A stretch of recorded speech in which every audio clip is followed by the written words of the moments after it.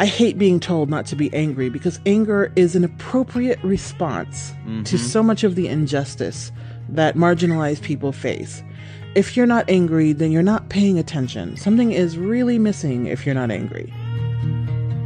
This program is made possible by the members and donors to the show. To support the work we do and get members-only bonus content, please visit the Contribute tab at bestoftheleft.com. Now, welcome to the award-winning Best of the Left podcast with clips today from Jay Smooth, Van Jones, Start Making Sense from The Nation magazine, Throwing Shade, Edge of Sports Radio with Dave Zirin, Politically Reactive, The Ralph Nader Radio Hour, and Democracy Now! I'm scared. And I'm ashamed. We failed last night. There's no time for euphemisms right now. America chose hate last night. It's not a new kind of hate. It's an all-American kind of hate. It's a hate that we knew was always here, but we wanted to believe it wasn't strong enough to win anymore. And we were wrong. Hate won last night. And let's not beat around the bush. White America chose hate last night. If you saw these numbers in any other category, you wouldn't dance around calling it what it is. So don't dance around this. This is white supremacy. There might be a complex web of reasons why that choice was made. There might be a whole array of ways that people rationalized that choice. But that is the choice that was made. America chose white supremacy last night. Some people want to say it was the last gasp of white supremacy. If that's the case, then it's a hell of a gasp. And I don't know what comes next. I'm not going to stand here and say we're going to survive. I'm not going to say we'll be okay. How can I say that to immigrants and Muslims and women who want control of their bodies? How do I say to my family grew up in Schomburg projects with the Central Park Five. How do I look my cousins in the eye knowing that they saw what happened to those boys and that 20 years after the fact, this man was still asking for their blood? How do I look at my family and tell them that's going to be all right? I'm not going to sit here and do that. I don't know that we will survive. I don't know that we'll be okay. But what I know is that we will resist. We come from a tradition of resistance. Just as surely as America's history is the story of that hate, it is also the story of our resistance. That's what I know.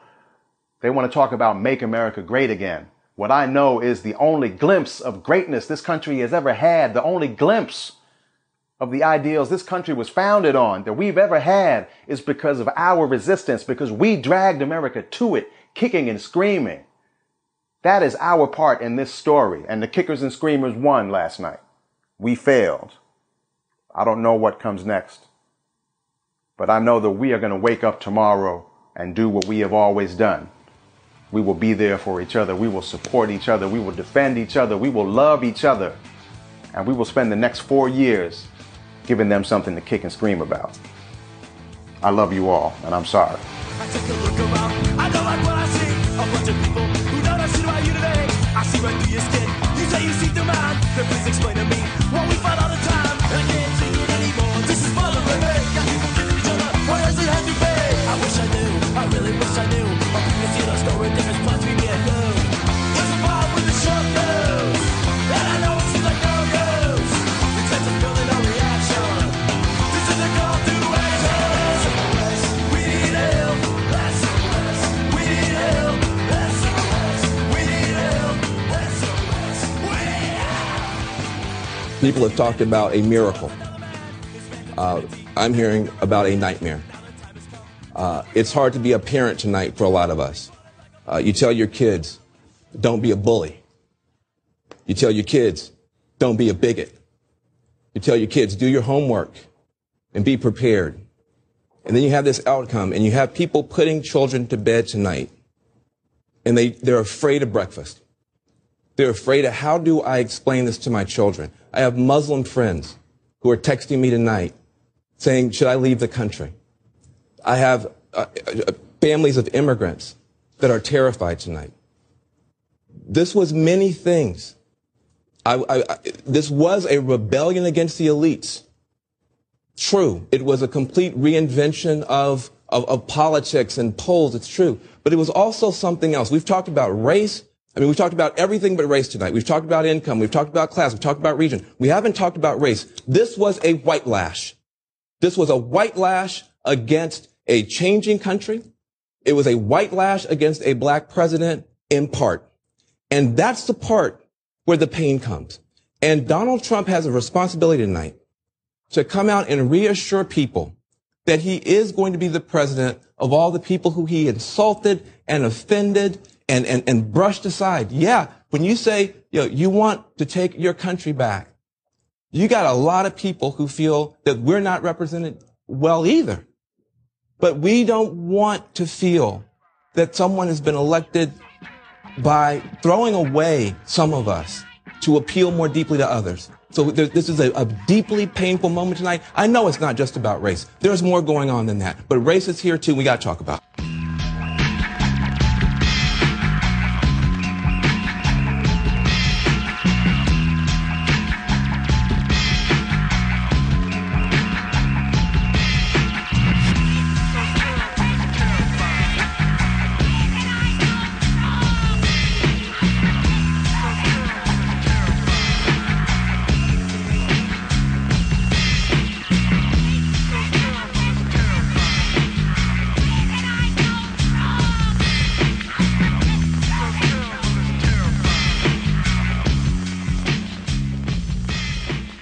First, Katrina vanden Heuvel, editor and publisher of The Nation.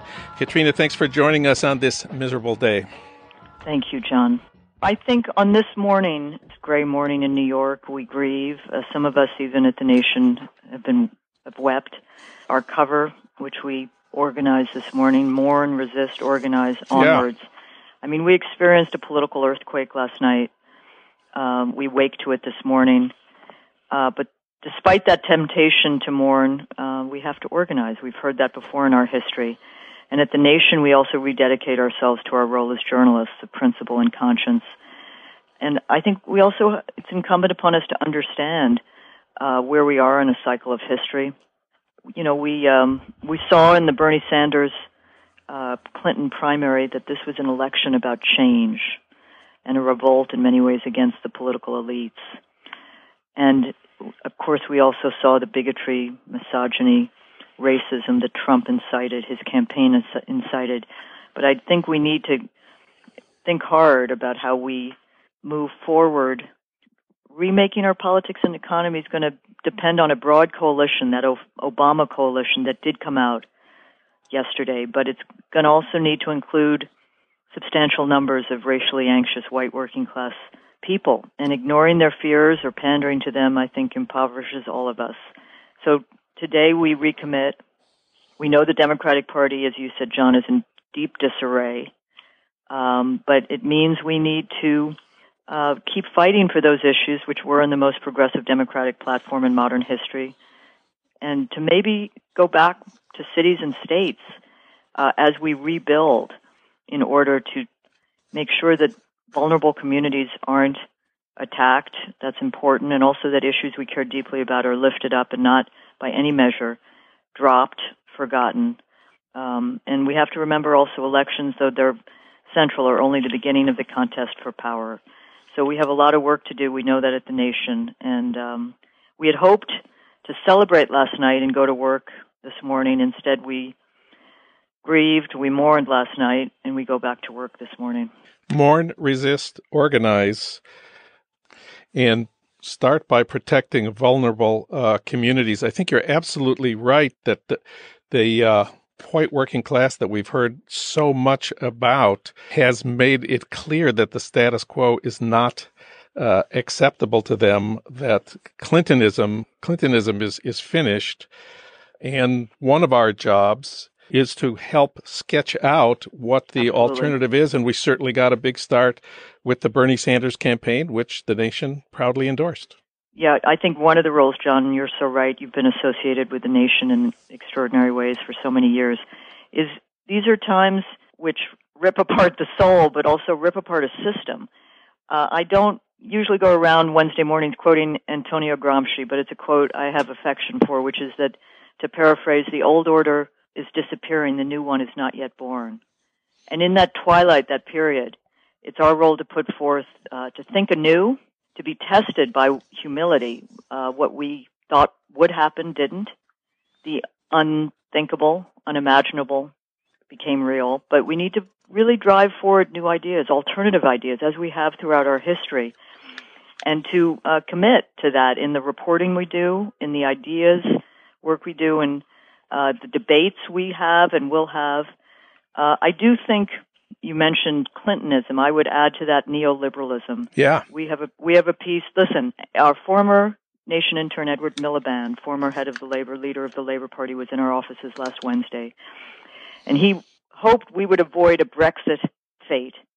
Well, what he witnessed in the UK and we're witnessing globally, America is experiencing.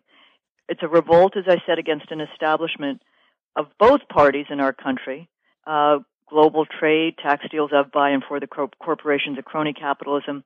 What Bernie Sanders and I think we and others have to offer, and the movements, is a progressive, inclusive alternative, call it populism if you want, addressing economic insecurity, inequality, new ways of doing that, and not turning on each other, but instead turning toward each other. But we got a lot of work. I mean, these corporate trade deals, I think, played a huge role. John Nichols did a very important cover story for The Nation earlier this year about how trade would play, and you could run it today, I hate to say, but those Midwest Rust Belt states, trade was a proxy for much more in this election, John. It was about cultural issues as well as economic issues. But unless we address it head on, globalization, how it's ravaged communities, unless we find a way to fuse the Obama coalition, the rising American electorate, the extraordinary Latino surge that we saw with this working class white African American Latino, unless we address how we build an inclusive, progressive, democratic populism, not a scapegoating one, and address the future of work. These are issues that Europe is grappling with and that we will be grappling with. The last thing I'd say is this is our opportunity to think anew about America's engagement with the world. Though Donald Trump sent mixed signals on foreign policy in this election, I will say that his rejection of the kind of American establishment thinking on liberal interventionism, meet neoconism, is something to explore. I worry that he's the lousiest messenger for kind of different engagement with the world. But what his candidacy revealed is I think Americans are weary of war without end, war weary. And we need to seize that opportunity to rebuild what Tom Hayden would have been at the forefront of, which is a peace and justice, diplomacy first movement for the 21st century, bringing together young, old, different movements. We need it. We need it enormously. And I think this is an opportunity. Don Guttenplan, in his lead editorial for The Nation this morning, reminds that in 1952, the original Cold War at its height, I.F. Stone, our former Washington correspondent, challenged his readers to back Ike for peace. Wow. I think a current crisis demands an equal willingness to seize opportunities as they emerge, though I do think our role will be thinking anew, radical thinking, opposition where we must, proposition where we can. Mourn, resist, organize. Katrina vanden Heuvel, editor and publisher of The Nation.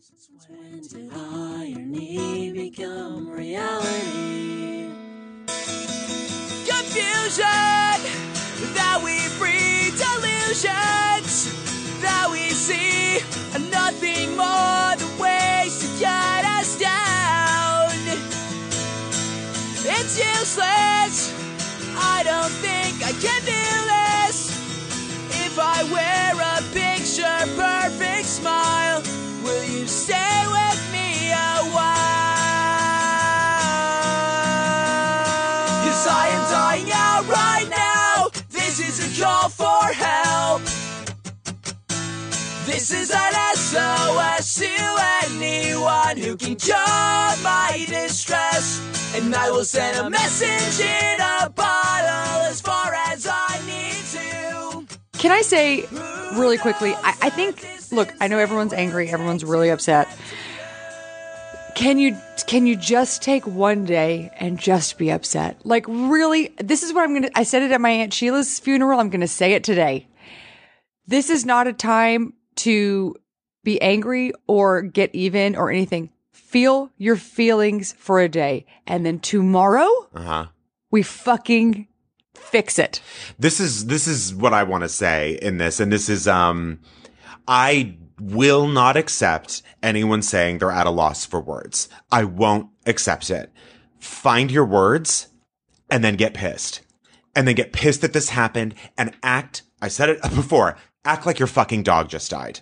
Really have that kind of rage, have that kind of sadness. Because if you don't, this shit will get worse and it will totally. get out of control. I do want to mention a couple of silver lining things. The electoral, this is what I want to say. Popular. Love did Trump hate. Hillary won the popular vote. Find something in that. Hang on to that, knowing that, like, I don't believe, like, people, I was just reading so many headlines today that go, oh, Love didn't win.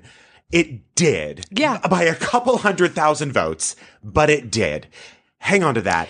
Also, if you look at the electoral map, we were discussing it earlier, and if just millennials had voted, only 2 states would have been red. This shit is the final death rattle.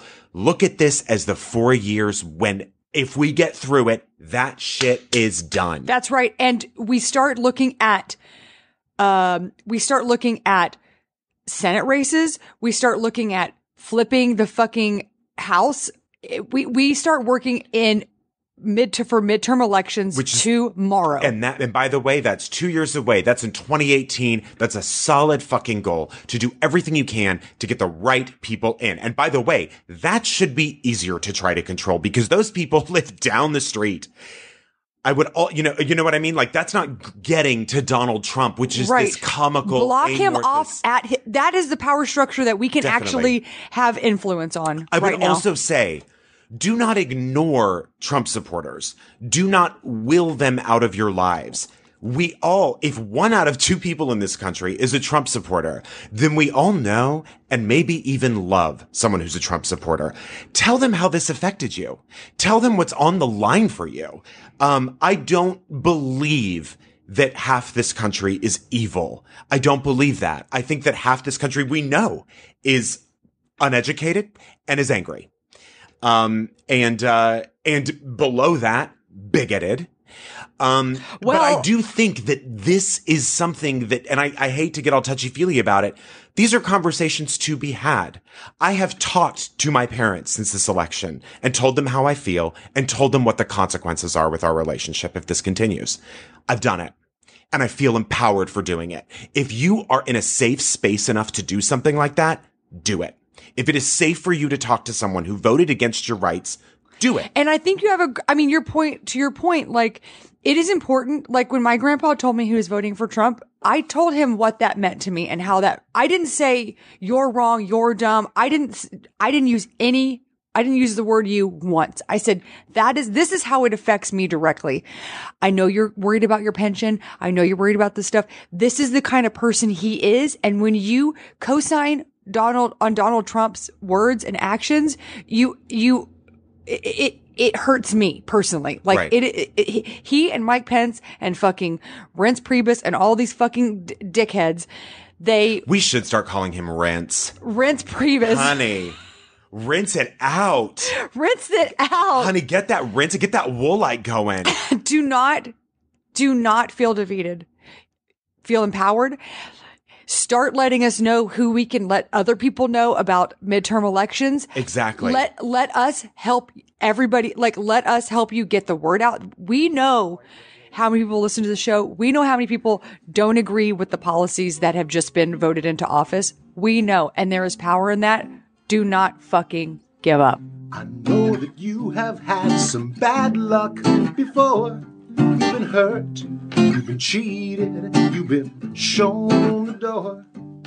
I know what it feels like when you can't take it anymore. That's why I'm telling you that if you need a friend, I'm gonna run screaming away from you as fast as I can. You're crazy, and I think you could be dangerous. I'll run screaming away from you. That's my plan. You're crazy, and I think it's time that I run screaming away. We're going to talk today about the day after, if you will.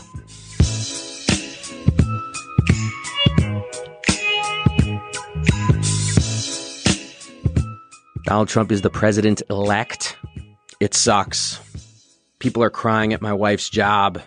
There was a guy on my corner offering free hugs. I took one. And I got some thoughts on this matter. But before I say any of them, straight up, I want to say to everybody out there, just be good to yourself. You know, it's times like this where sometimes we make choices that are actually self-destructive because we think the world is so destructive. But this is exactly the moment when you want to do things like get off of Twitter for a week, drink more water, get some exercise, take that free hug, do something for yourself on a very personal basis that you know will make you a little bit more grounded, because we're going to need that in the months and years ahead. So I have 4 thoughts on these elections, and I want to lay them out for you.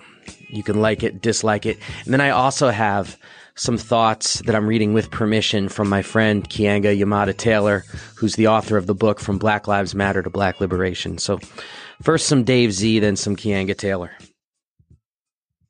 Always in these discussions, let's start with Howard Zinn, the great historian, who said, "It matters less who's sitting in the White House than who is sitting in."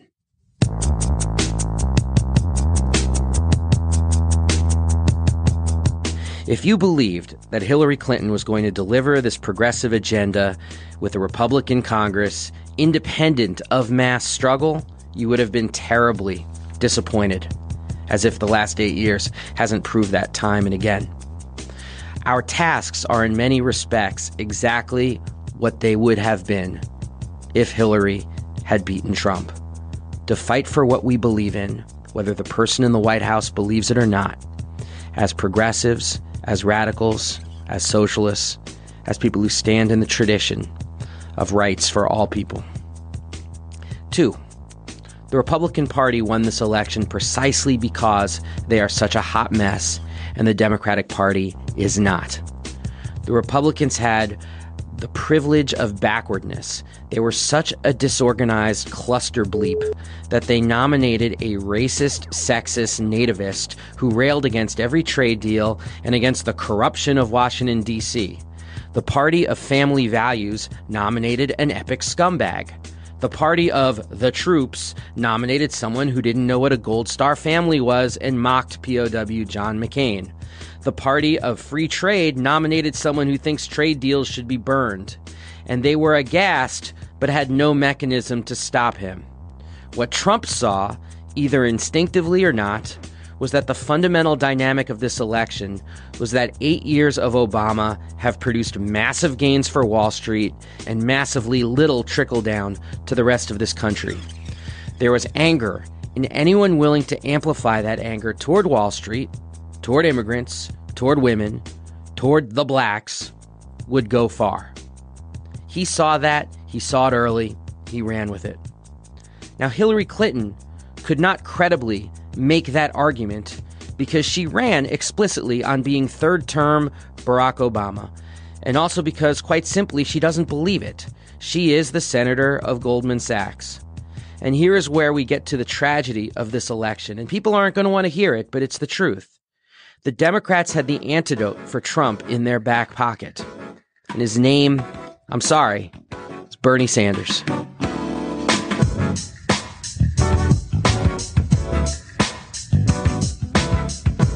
Bernie would have crushed Trump. Crushed him. He would have crushed Trump because his message would have been that same anti-establishment, anti-Wall Street, outsider energy, but without the bigotry. If he had run, all those rural areas that came out for Trump in massive numbers would have split the same way they were split in 2008, when, frustrated with Washington, they voted for another outsider named Barack Obama. But the Democratic Party establishment crushed Bernie for having the temerity to challenge Hillary, and that's on them.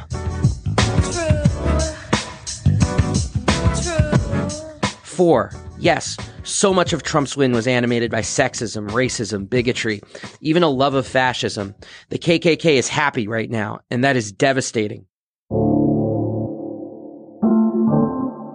But if we are talking about all 60 million Trump voters, it's simply more complicated than that. There's an expression going around that not everyone who voted for Trump was a bigot, but everyone who is a bigot voted for Trump. And I agree with that. But I want to say something about someone who's my best friend on earth, best friend since we were 6 years old. His wife is black. He has a biracial daughter, and he was an Obama voter. He moved out of New York City to live in Central Florida. Growing up, this guy marched every year in the Labor Day parade with his union parents, and he fought the cops after Abner Louima was brutalized by New York City police. And this guy, this best friend of mine, living in Central Florida, voted for Donald Trump.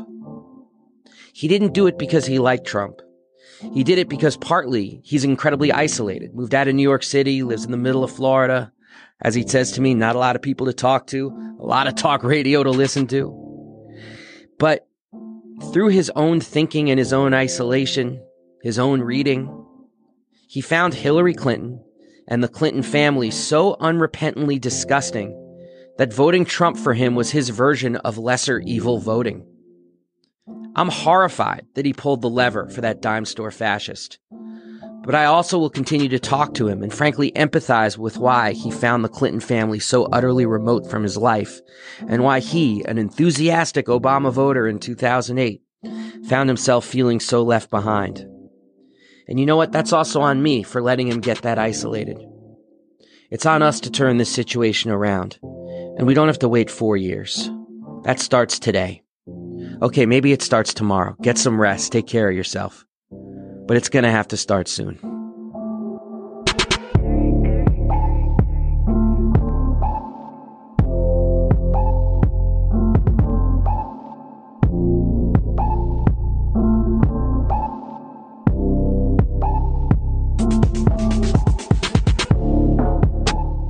I'd like to read something else, and I read this it's by my friend Keeanga Taylor. She wrote this early on the day after Trump's victory. I don't have any profound insight. I'm pretty stunned and have been since last night. I expected Clinton to win simply because I assumed she would get more votes than the openly racist sexual predator she was running against. But in my opinion, Clinton was never a real alternative.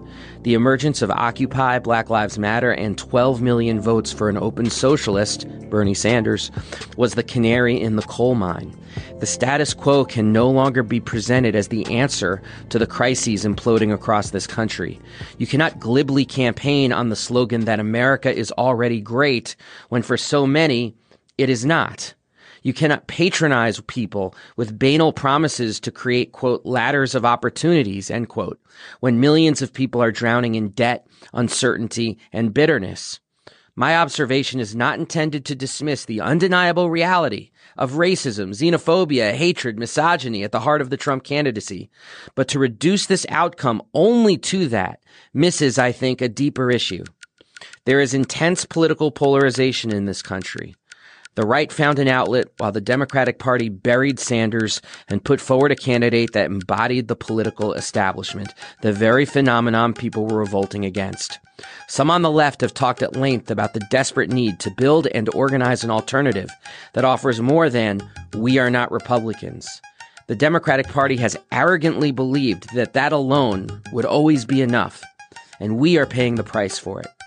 How much longer can we afford to continue to delay the work of organizing a real alternative to the two-party disaster that is on full display today? It's not an abstraction, but it has to be rooted in the real-life organizing that will be necessary to take on Trump and Trumpism. This is a disaster, but we have no other choice. That's Keeanga Taylor, author of Black Lives Matter to Black Liberation.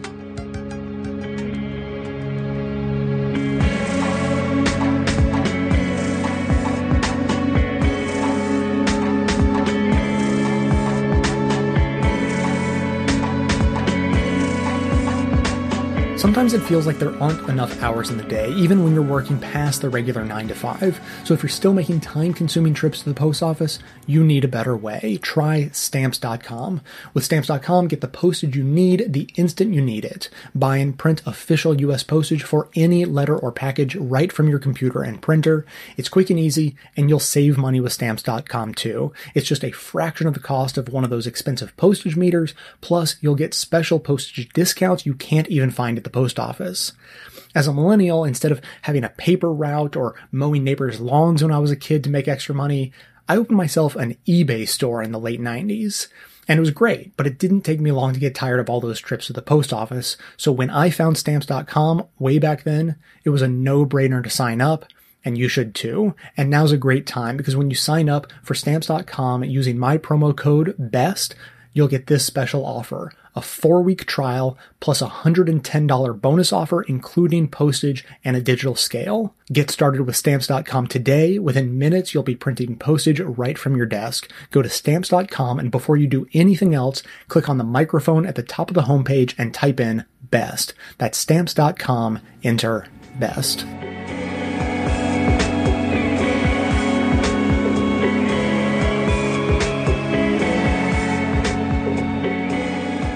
I've been thinking about this a lot, but I keep hearing that you can't be angry when you talk about race in this country. You can't antagonize white people. You have to tiptoe around, because if you antagonize white people, this will happen. And I've heard people say that before and after this election, the idea of you have to tiptoe around white people's feelings.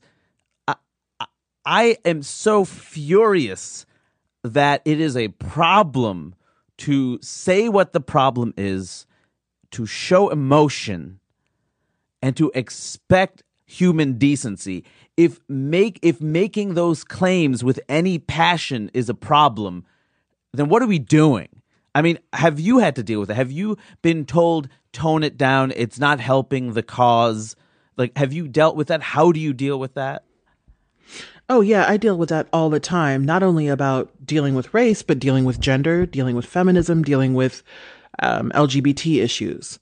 People always say, that we need to work together.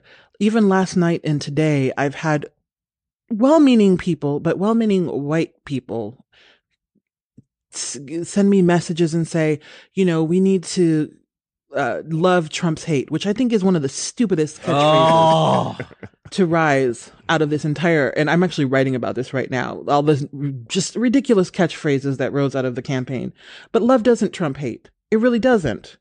We have so much evidence, and including last night. So stop saying love trumps hate, or they go low, we go high. Nonsense. And so I hate being told not to be angry, because anger is an appropriate response to so much of the injustice that marginalized people face.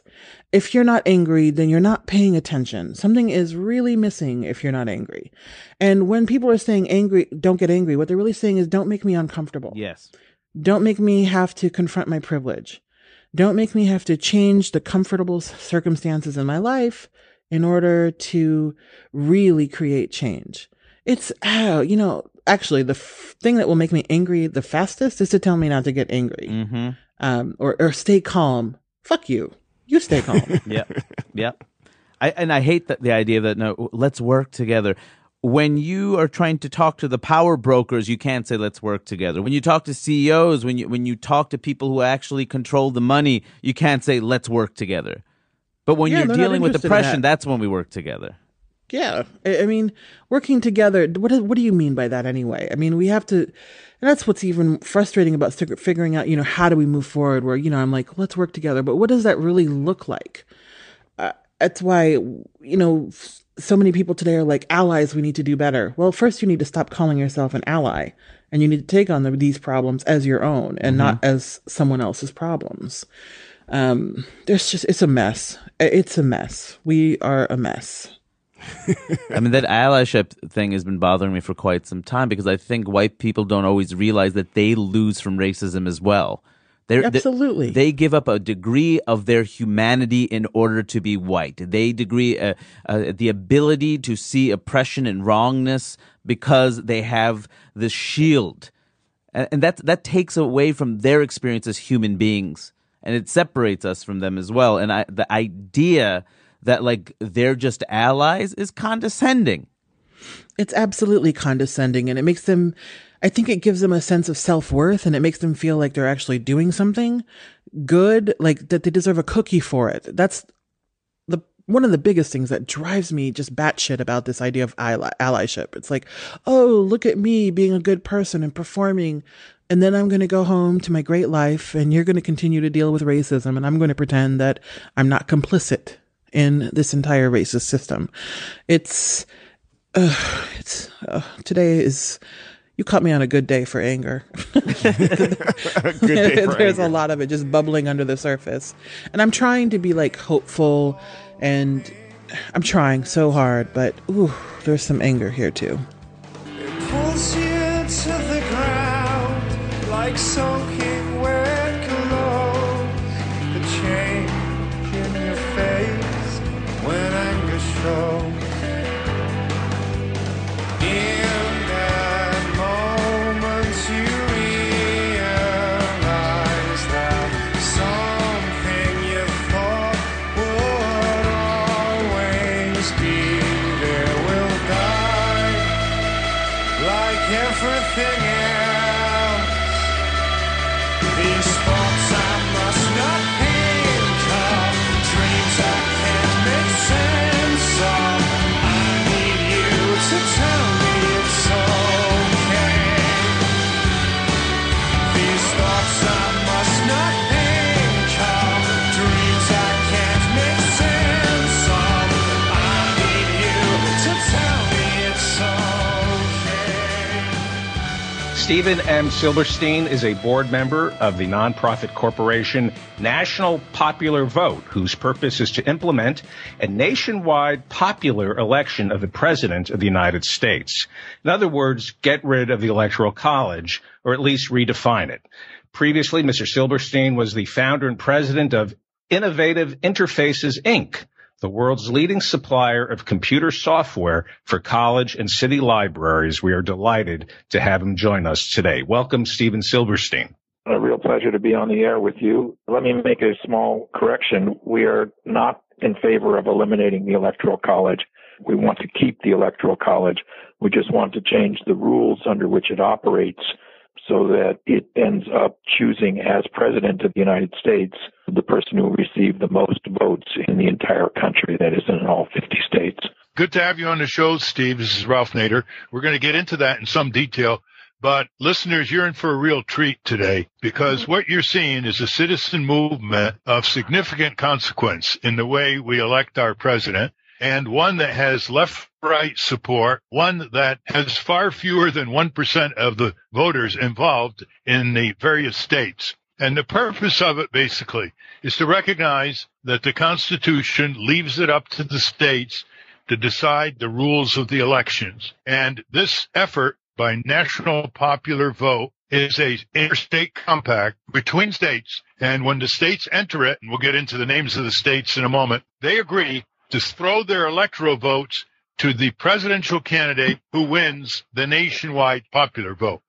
So we will never have again this anomaly that is the laughingstock of the world, where in a free democratic society, the person who comes in second in the popular vote wins the presidency because of the winner-take-all present situation with the electoral votes. Most people find it almost amazing to hear this statement. No one in the United States has ever voted for a presidential candidate. We vote for electors in each state who in turn vote for the candidate. What Steve Silberstein and his colleagues have done already is they've gotten through 11 jurisdictions, that is 11 states possessing 165 electoral votes, or 61% of the 270 electoral votes necessary to activate this National Popular Vote bill. They've gotten through states that, in effect, have said anybody who wins the popular vote in the United States for the presidency of the United States will get our electoral votes. And so I want to welcome Steve Silberstein, who very quietly has been a major factor in one state after another passing this legislation. And what really impressed me, Steve, is how it doesn't break down red state, blue state. To be sure, we have California and New York having joined this interstate compact. But in Oklahoma, you had a bipartisan 28-18 vote in the Oklahoma Senate. I mean, that is really doing something in an overwhelmingly Republican state. Why don't you explain to the public the kind of problem in American history and how many times in American history the person who came in second became president. The kind of problem that you're trying to remedy with the national popular vote, and give the website anytime you want. It's the nationalpopularvote.com for any of you who want to join this citizen effort. Yes, thank you, Ralph. So it's happened 4 times in our history that the loser of the popular vote has been awarded the office of the presidency, the most recent time being in the year 2000. And every year there's speculation that this could happen again, and it will happen again. So that's one of the things that is wrong with the way the Electoral College is presently implemented. It's not in the Constitution the way that it's implemented. The other problem is that the presidential election is decided in these so-called battleground states or swing states, of which there are very few, and in each election there are less and less of them. The most recent decade or two, it's been Ohio and Florida. So the rest of the country is really ignored in the presidential campaign. The candidates don't come to the other states. They don't spend money. They're not really that interested in the issues in the other states. So basically 80% of the country is just irrelevant in the presidential election. Everything boils down to how the candidates do in these 4 or 5 so-called battleground states. So that results in a complete distortion of the president's attention and the candidates' attention, and in how the policies are implemented after they are elected. The system that we have is based on the idea that each state legislature has total power, according to the Constitution, to decide how that state's votes are to be awarded in the Electoral College. Most states use this so-called winner-take-all rule, which means that the state gives all its votes to whoever won that state. Now, that rule is a piece of state legislation, and it's just a coincidence that most of the states use that. As we sit here today, 2 states do not use that rule. They use a rule where they award the electoral votes congressional district by congressional district. That's the states of Maine and Nebraska. The state of Massachusetts, in its 200-year history, has changed the way it decides how to award its electoral votes more than a dozen times. So what we're asking is for the state to pass a law that says it will give all its electoral votes to whoever won the most votes in the country, not the person who won that state. And when a group of states that together have half the votes in the Electoral College pass this law, then the law takes effect. And then from that point on, the president will be the person who got the most votes in the country, because at least half the states, that's half the electoral votes, will go to that person because of that law. So far, 11 states with 165 electoral college votes have passed that law. Which ones, Steve, for our listeners? Which ones? The states are all over the country. The very first state to pass the law was Maryland, and Governor Martin O'Malley signed that law. Of course, he's now a candidate for president. New Jersey has passed it. Massachusetts has passed it. Rhode Island has passed it. New York has passed it. California has passed it. The state of Washington has passed it, as has the city of Washington, D.C., the District of Columbia, which itself has 3 electoral votes. So those are some of the states who have passed it. Hawaii and Illinois, right? Hawaii has passed it. Illinois has passed it, yes. In order to pass a piece of legislation, of course, you have to pass both bodies, that is the Senate and the Assembly in each state. And then, of course, the governor has to sign it. We've gotten both houses in these 11 states to pass it and the governor to sign it. However, of course, in order to get this done, sometimes we pass just one body, and we have passed one body. As you mentioned, we passed the Senate in Oklahoma. We have yet to pass the Assembly, but we're working on that. So in total, 34 legislative bodies in 21 states have passed it. If we got the other body in all these 21 states to pass it, then we'd be done. We'd have a group of states that together have 270 electoral college votes, and it would be implemented. So we're working real hard in a whole bunch of states to get them to pass it. We get 9 or 10 or 11 or so more, we'll reach the 270 vote threshold, and this will take place. And we will have a presidential campaign where the candidates campaign all over the country instead of just the very few states that they campaign in right now. Yeah. Listeners may want to know what they already realize is that if you're in most parts of the country, you never see a presidential nominee for any of the two major parties. For example, the Republican nominee spends virtually no time in California other than to raise funds, no time in Massachusetts, no time in New York, and the Democratic candidate doesn't spend any time in many states in the South or Texas because they've given up. It's a winner-take-all system. And I have statistics here, Ralph. So, for example, in the last election, the 2012 election, in the state of Ohio, there were 73 visits by presidential candidates.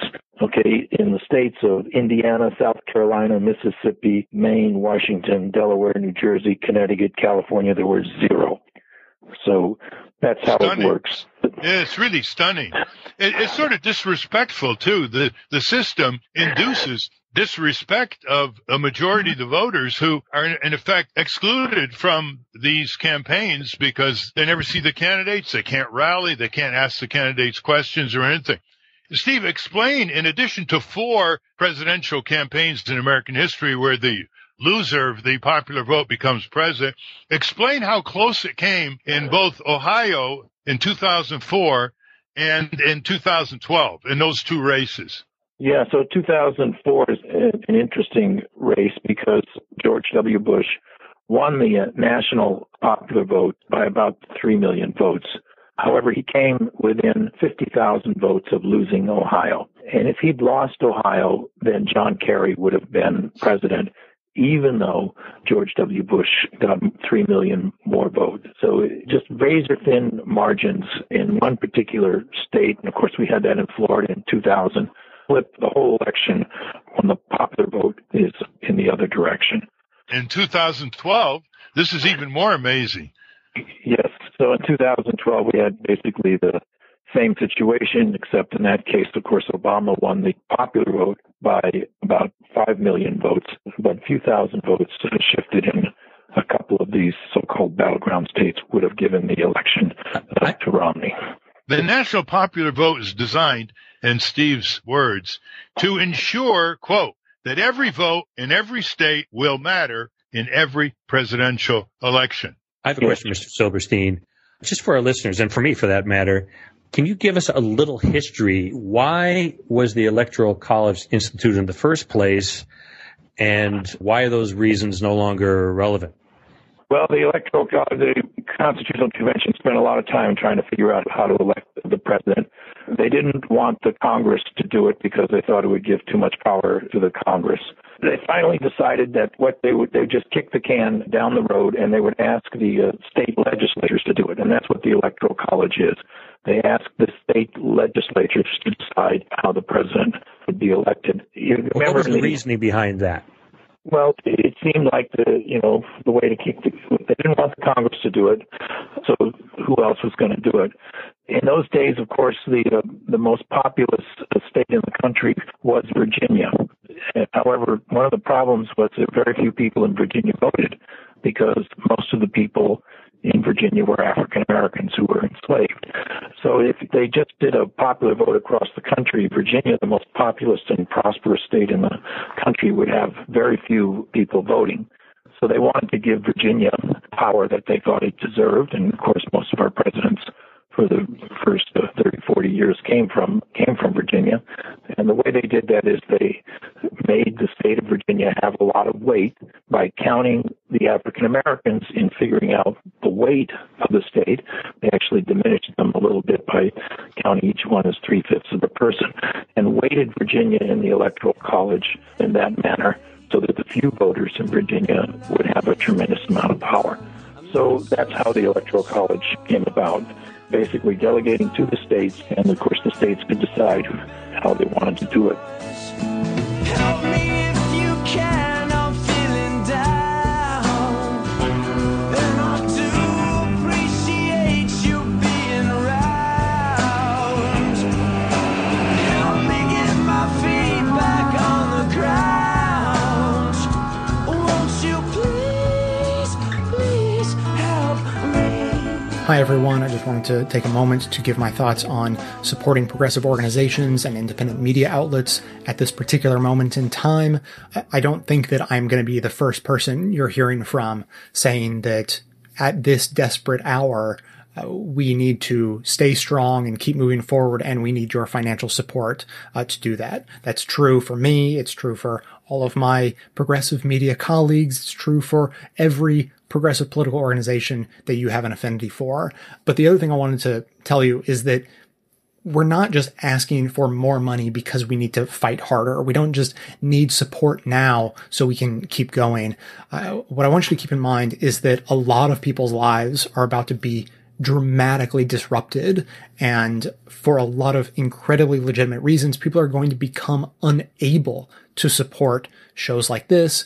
All of my friends in a similar situation and all the progressive organizations that are near and dear to you. So what I'm asking is that if you find yourself in a position where you actually can help, I'm not just asking you to help now because we need it. I'm asking you to step up and help fill the space that is left by those who are being pushed into a position where they can no longer help.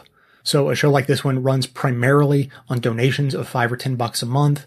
And a lot of people have been canceling in the last few days. And it's not because they think, I don't need to listen to Best of the Left anymore. It's no longer important. It's because they are going through something. Something has happened to them, or they fear that it will, and they need to protect what they can. So if you are not in that position, then now is absolutely the time to step up and fill that gap. If you want to support this show, I do bonus content that I hope is useful and interesting to people, and you can get all of that information at the Contribute tab at bestoftheleft.com. Thanks for your support.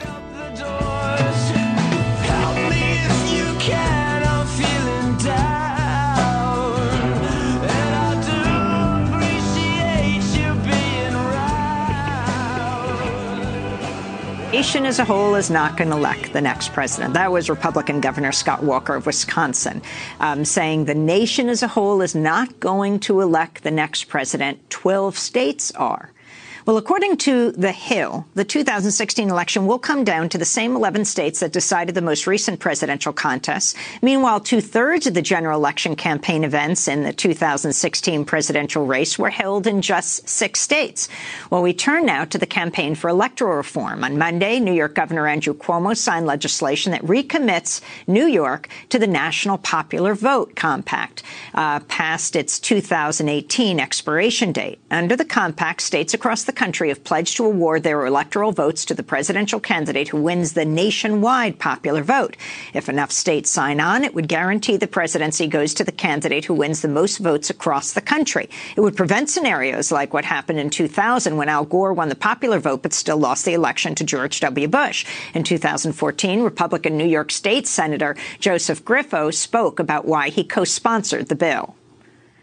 Potential presidential candidates concentrate more than 2/3 of their advertising budget and 2/3 of their campaign stops in just 5 states. Almost 100% of their message is seen in approximately 16 battleground states. New York has 19.5 million people, but we're routinely ignored by campaigns. I want to empower people. I want to make New York State relevant in a national campaign again. I want democracy that creates excitement in people, not apathy.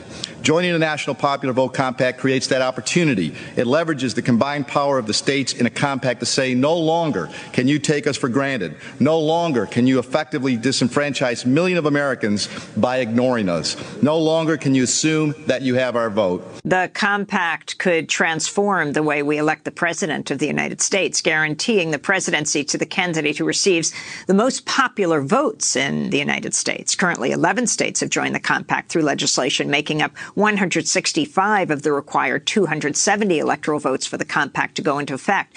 Meanwhile, other electoral reform efforts are underway. Today, voters in Maine will consider an initiative that would allow them to rank their favorite candidates in future elections. This is part of an ad released by the Committee for Ranked Choice Voting, which is urging people to vote yes on question 5. Politicians can get elected with less than 40% of the vote. There's actually something we can do right now that would help make things better. Ranked choice voting. Ranked choice voting gives you the power to rank as many or as few candidates as you like, from your first choice to your second choice to your third choice and so on. If there are more than 2 candidates running and no candidate wins a majority when the first choices are counted, the candidate with the fewest first choice rankings is eliminated. And voters who like that candidate best now have their vote instantly counted for the candidate they ranked as their second choice. This process is repeated until one candidate reaches a majority and wins. For more, we go to Washington, D.C., where we're joined by Rob Ritchie, co-founder and executive director of the electoral reform group Fair Vote, co-author of Every Vote Equal, a state-based plan for electing the president by national popular vote, also co-author of Reflecting All of Us, the case for proportional representation. Okay, Rob, explain. Well, thank you, Amy. Great to be on the program on Election Day, which is, of course, an exciting one for all of us. And it's particularly exciting for us in a couple of ways. Glad you brought up the main measure for ranked choice voting. It is, I think, well positioned to win today. And what it would mean in Maine in 2018 is that voters in a field where they have more than 2 choices could do both vote for whom they really like, while also making sure their vote does the most it can to help defeat the candidate they most dislike. And that's what you are able to do by just ranking candidates in order of choice. It's been a great effort pushed there, and a remarkable grassroots effort where they got more than half the signatures they needed in a single day back in 2014. House parties and events all over the state, and people seem to like it. And I think it's something that the whole country can move to in the coming years. Then, of course, we have the Electoral College system, and thanks for the introduction on that one as well, which just sort of underscores how we all should vote today, but the candidates and the campaigns only really care if you do in those handful of states. And one way to think about that is Hillary Clinton and Tim Kaine have done, since their conventions, almost 60% of their events in 3 states. So we're talking about such a narrow way of looking at the whole country, and it's because of the rules we have that we can change with the National Popular Vote Plan. So explain what those states are, even where Donald Trump and Hillary Clinton were yesterday, from Pennsylvania to Michigan to Florida. Of course, Ohio is key here as well. Virginia, where Tim Kaine, I think, was among the first to vote this morning before 6 o'clock in the morning. Yeah. Well, it's a familiar list. For anyone who's followed campaigns the last few cycles, these are the states that always matter, right? And then most of us live in states where we should vote, and there's lots of things that may matter in those states, but the presidential vote is a foregone conclusion. But Clinton, her 3 big states were Florida, Pennsylvania, and North Carolina. So Ohio was 4th. If you add in that's almost up to, gets at about 3/4 of her campaign events in just those 4 states. And she and Tim Kaine only did 3 campaign events outside of the 11 states that were clearly marked battlegrounds based on the 2012 election. So what would happen if there weren't an electoral college? Well, this is one thing. Just the National Popular Vote Plan keeps the Electoral College. It just transforms what it does. So a popular vote determines the presidency, the most votes in all 50 states and D.C. And what that would mean is, for the individual, is that you could do something about the presidential election no matter where you lived, right? You could knock on doors where you live. You could talk to your neighbors and feel that you're really part of the national election. And on the night of the election, they'd be adding up those votes. We might be interested in what the votes are in different states, but the real totals that matter would be the votes for the whole country when they're added up, and the one with the most votes would win. And that would mean that the candidates would have a whole different incentive to work with allies in all states. State parties would matter everywhere. And we have right now these sort of dead zones where it's just one-party fiefdoms. And I think the red and blue America is exaggerated by the fact that in most of the country, it's not a 2-party system. It's really just a 1-party dominance.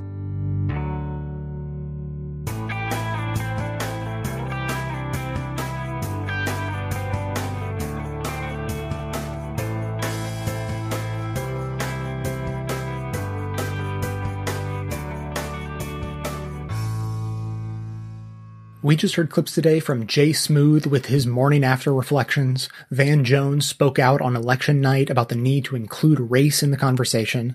Start Making Sense from The Nation magazine talked about taking the time to mourn, but also rallying to resist and organize. Throwing Shade reminded us that it's important to feel the feelings we're having right now before getting back to work. Dave Zirin on Edge of Sports spoke of the importance of self-care to give us the strength to go forward.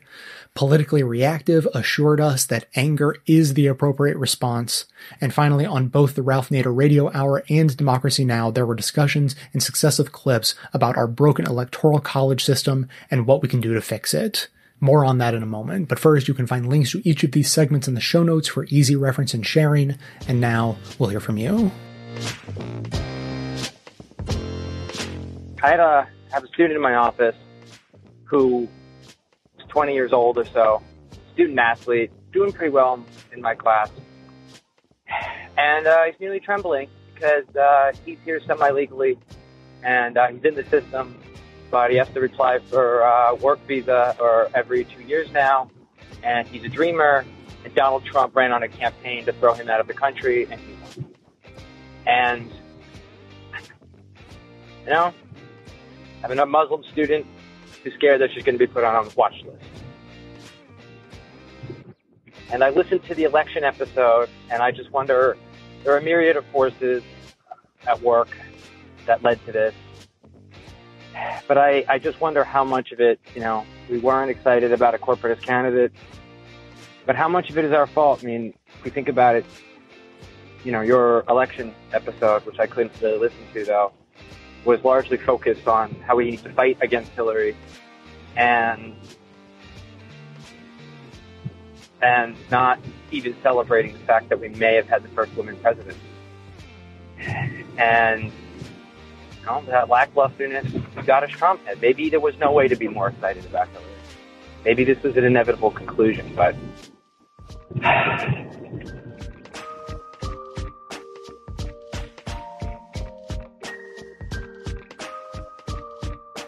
Hey, Jay, it's Colin from Cleveland. It's been a little while since I called in. It's Wednesday morning. I'm mad as hell and sick to my stomach all in the same breath. And I'm going to tell you, we need to get rid of this liberal bubble that a lot of us liberals like to live in. Certain people were warning and screaming about how serious this election was early on, even all the way to the end. But if you look at the numbers, look at the third-party candidates. Jill Stein, Gary Johnson, they didn't cause this election to go in Trump's victory. Clinton's failure, make no bones about this, liberals. Clinton's failures were Clinton's failures, hers and hers alone. You could say James Comey and the FBI threw the wrench in the last minute and screwed her over. Guys, if we had picked a better candidate like Bernie, we wouldn't be in this mess on Wednesday morning. That being said, when we knew, and we all knew, that Bernie was getting the shaft and the raw deal, we should have been a lot more vocal and militant in our stance against the Clinton campaign. When Sanders finally conceded to Clinton, that's what Sanders wanted to do. He's towing a party line, whatever. I understand you want to play the politics. But I'm going to tell you right now, advancing her forward as our candidate and getting bit in the ass this morning is a prime example of what putting up secondary choices and voting for the lesser of two evils gets us. You know, I'm mad as hell, Jay, and it just makes me infuriatingly mad when people talk about, oh, well, you know, if Clinton won, if Clinton won, if Clinton won. Yeah, if Clinton won, things would be different. They would still suck. And on top of it, she was such a lackluster character of a person. Anyone in their right mind should have known better than to put her up against anyone you pull off of a bus stop, let alone this guy, this little orange troll who's tapping into the fears and hate of everyone who's disenfranchised and disheartened with the system as it is. Anyway, Jay, keep up the show.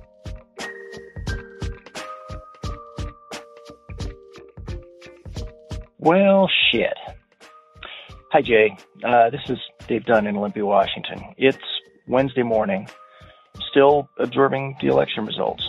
This was my daughter's first presidential election, and this morning was literally having panic attack.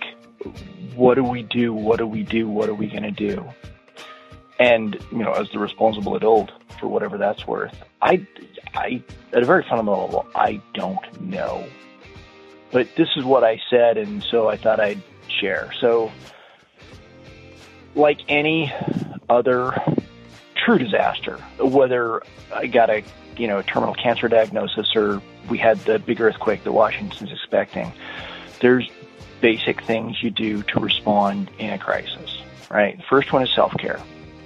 You take care of yourself. You get out of bed, you shower, you brush your teeth, you take care of yourself. If there's medication that you need on a daily regime, whether that's for high blood pressure or for mental health, make sure to take that. Don't skip those things. They're very important. You need to pull together with your family. And whether that's, your family of birth or your family of choice, that's all good. But you need relationships, and we're going to need those relationships in the future if we're ever going to fight back from this. Related to that is the idea of doing something for someone else. It is one of the best ways to preserve your own mental health, and it's one of the best ways to build those social networks that we need. So doing something, some form of service, today, tomorrow, whatever that means to you, do it. It will help. Related to the idea of pulling together a family is don't disintegrate. Don't start pointing fingers or blaming. This was not the fault of Jill Stein or Gary Johnson or even the Bernie and Bus people.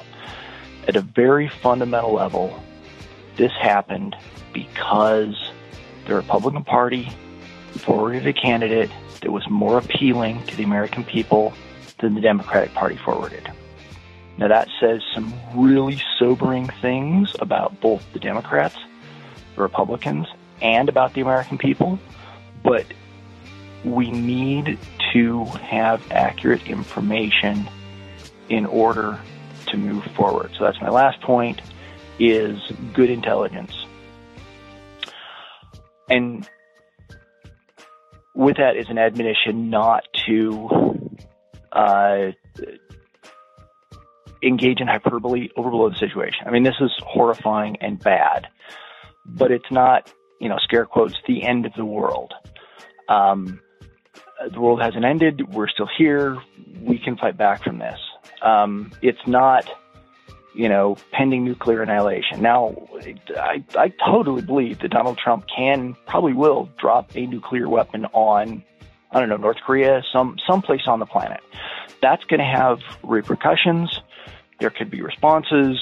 I can, without much difficulty, I can imagine a future where large, or maybe small, but fractions of the planet become uninhabitable nuclear wastelands. But even that is not the end. We can come back from that. We can rebuild. We can fight to prevent that. We can fight back from that situation. Defeatist, absolutist statements like this is the end, the United States is over, aren't true on a very fundamental level and aren't helpful.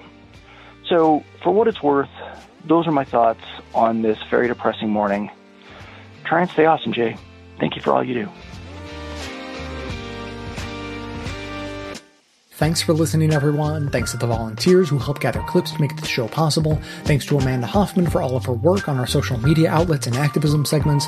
And thanks to all those who called into the voicemail line. If you'd like to leave a comment or question of your own to be played on the show, simply record a message at 202-999-3991. First of all, I thought I would tell you how my election night and the day after went. This is absolutely true. I spent the day after the election watching episodes of Black Mirror and Stranger Things on Netflix to sort of get a glimpse of a world slightly less surreal than the real world. If you're familiar with either of those shows, I think you know the point I'm making. As for election night itself, I had all of the same feelings many of you had: the sickness in the stomach, the anger, the frustration, the despair, all of it. I'm right there with you. But I will tell you something that I had a very, very real realization during election night, and I really appreciated the clip that I played today from Politically Reactive. They were the ones talking about how their frustration with the racial divide. People saying, "Oh, you can't be too mad at white people," and all of that, and they got very mad at that naturally. And I appreciated that because I had that feeling during the election. I had a feeling very much related to that. I'll tell you about it. So, like I said, I had all those same horrible feelings that most of us had that night. And then I sort of had to sit back and realize, like, I could be feeling worse. What is happening right now that's making me feel a little bit distanced from these results? I'm not in fear for my life. I don't know how this is going to impact me directly right away. And so it didn't take long, but once I realized what I was feeling and I took a step back, I understood that it was just me recognizing my own privilege. And obviously this is not a new feeling for me. I've been talking about all of the privileges that I have and that so many people have for a long time now. My maleness and straightness and whiteness and so forth. And the election night just crystallized those things in a way that there had been no opportunity for me to feel it in such a profound and dramatic way. It made it so much more real. And what I realized that night, and then has only been more and more confirmed as the days have gone on, that what we have been referring to as privilege in the last few years, in Trump's America, privilege is now like a fucking superpower. I don't know if you've seen, but a rash of hate crimes started being reported immediately after the results came in. Like, there are people roaming the streets basically looking for people to fuck with, looking for people to say, it's not your America anymore, get the fuck out, or, again, let your imagination run wild. That is the kind of fear and intimidation and threats of violence that people are living under now because of who they are, because of their race, their gender, their sexual orientation, and so forth. And so being white and male and straight in Trump's America is a superpower. It lets you walk through the streets unaccosted. And so what I want to ask to those of you who experience any degree of these kinds of privileges that people like me experience is that it is absolutely imperative that you recognize this dramatic shift. I mean, privilege existed before. Now it is on hyperdrive. Now it is not privilege. It is a superpower. And so I want you to ask yourself what you are going to do with that superpower in Trump's America. And finally today, as I said, I just want to talk a little bit more about the campaign for the National Popular Vote. This campaign has been going on for at least a decade. I heard of it at least a decade ago. I was very encouraged by it at the time. I thought, oh great, they will get that all sorted out and we won't have another 2000 election again. Won't that be great? And they just have been making slow progress ever since. And they didn't quite get the job done in time to avert what I think many consider to be the greatest electoral disaster that any of us will experience in our lifetimes. So clearly now is the time. The campaign is more than halfway to their goal. Right now, 11 states constituting 165 electoral votes have already signed on to the interstate compact that you heard described within the clips of the show. And so we only need 105 more electoral votes, states totaling up to 105 electoral votes to sign on. And there are already states constituting I want to say 96 electoral votes have already taken it under consideration and passed the bill in one of their 2 chambers. So this is the type of thing, like this organization has had a skeleton crew. I don't know how they've been organizing. I don't know how they've been lobbying these state legislators, but they have gotten more than halfway to their goal in about 10 years with a skeleton crew. If a heroic cavalry of citizen lobbyists were to ride to the rescue, I have absolutely no doubt whatsoever this campaign could be won within the next 2 years in time for the beginning of the next presidential election cycle when the candidates start campaigning. And it doesn't just change the way the votes are tallied. It changes the way elections are run. It changes the way the candidates campaign. So I just cannot stress enough, and I'm going to be coming back to this topic a lot more often in the coming weeks. I cannot stress enough how much I think you should support this organization. Go to nationalpopularvote.com. What you can do immediately is either donate to them or use their form to find not your national level legislators, but your state representatives and state senators, wherever you are.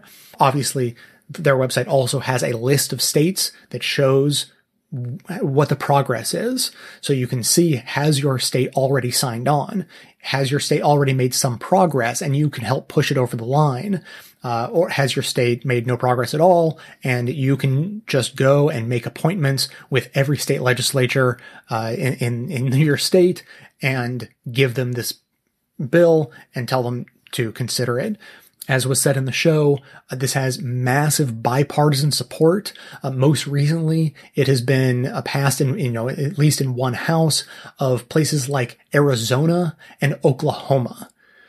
So this is not just about fixing the election to make it actually democratic the way we vote. It's about changing the way the elections are run. And so these states that are so often ignored by the candidates hate that. So even if there's a state like Oklahoma that's full of Republicans and they would, generally prefer that a Republican win the White House, they would much rather have the presidential candidates care about the opinions of their voters and campaign in their state than to focus all of the energy on the so-called swing states because of this fucked up system we have. So even deeply, deeply Republican states are willing to pass this law. So don't feel discouraged at all. No matter where you live, you can absolutely have an impact on this. So if you are familiar with this show, you are probably familiar with the Wolfpack campaign. If you're familiar with the Wolfpack campaign, you know that it is essentially the same campaign. It's the same set of strategies, the same idea. Laws being passed at the state level with the urging of state-level citizen lobbyists. They are having success campaigning for a constitutional amendment to be called for at the state level. And this campaign is even older and is already further toward success. And at this particular moment, having just lost the second election in 16 years, and I don't just mean Democrats lost, I mean democracy lost the second election in 16 years because of this antiquated system. I have absolutely no doubt whatsoever that we can rally hundreds, if not thousands of people to become citizen lobbyists and engage with their own state representatives and senators and get this bill passed in enough states to make it the new law of the land and eliminate the effects of the Electoral College. So if you're interested in that, if you're interested in being part of a movement that can actually win a campaign very soon, a campaign that has nothing to do with the federal government whatsoever, which means we have more hope of achieving this than any other policy proposals we may have in the next 4 years, then get involved right now. Again, go to nationalpopularvote.com. Keep the comments coming in. The number again, 202-999-3991. That's going to be it for today. Thanks to everyone for listening. Thanks to those who support the show by becoming a member or making one-time donations, as that is absolutely how the program survives.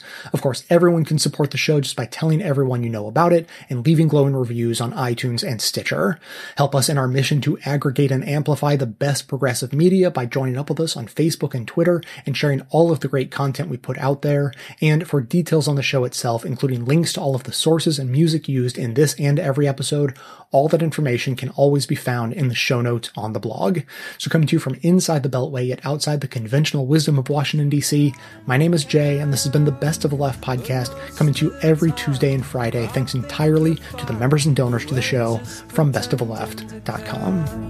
And it's a crying shame how we get so trained. We can't see past our own sad stories and wonder what we're missing. We can't see past our own sad stories and forget how to listen. We can't see past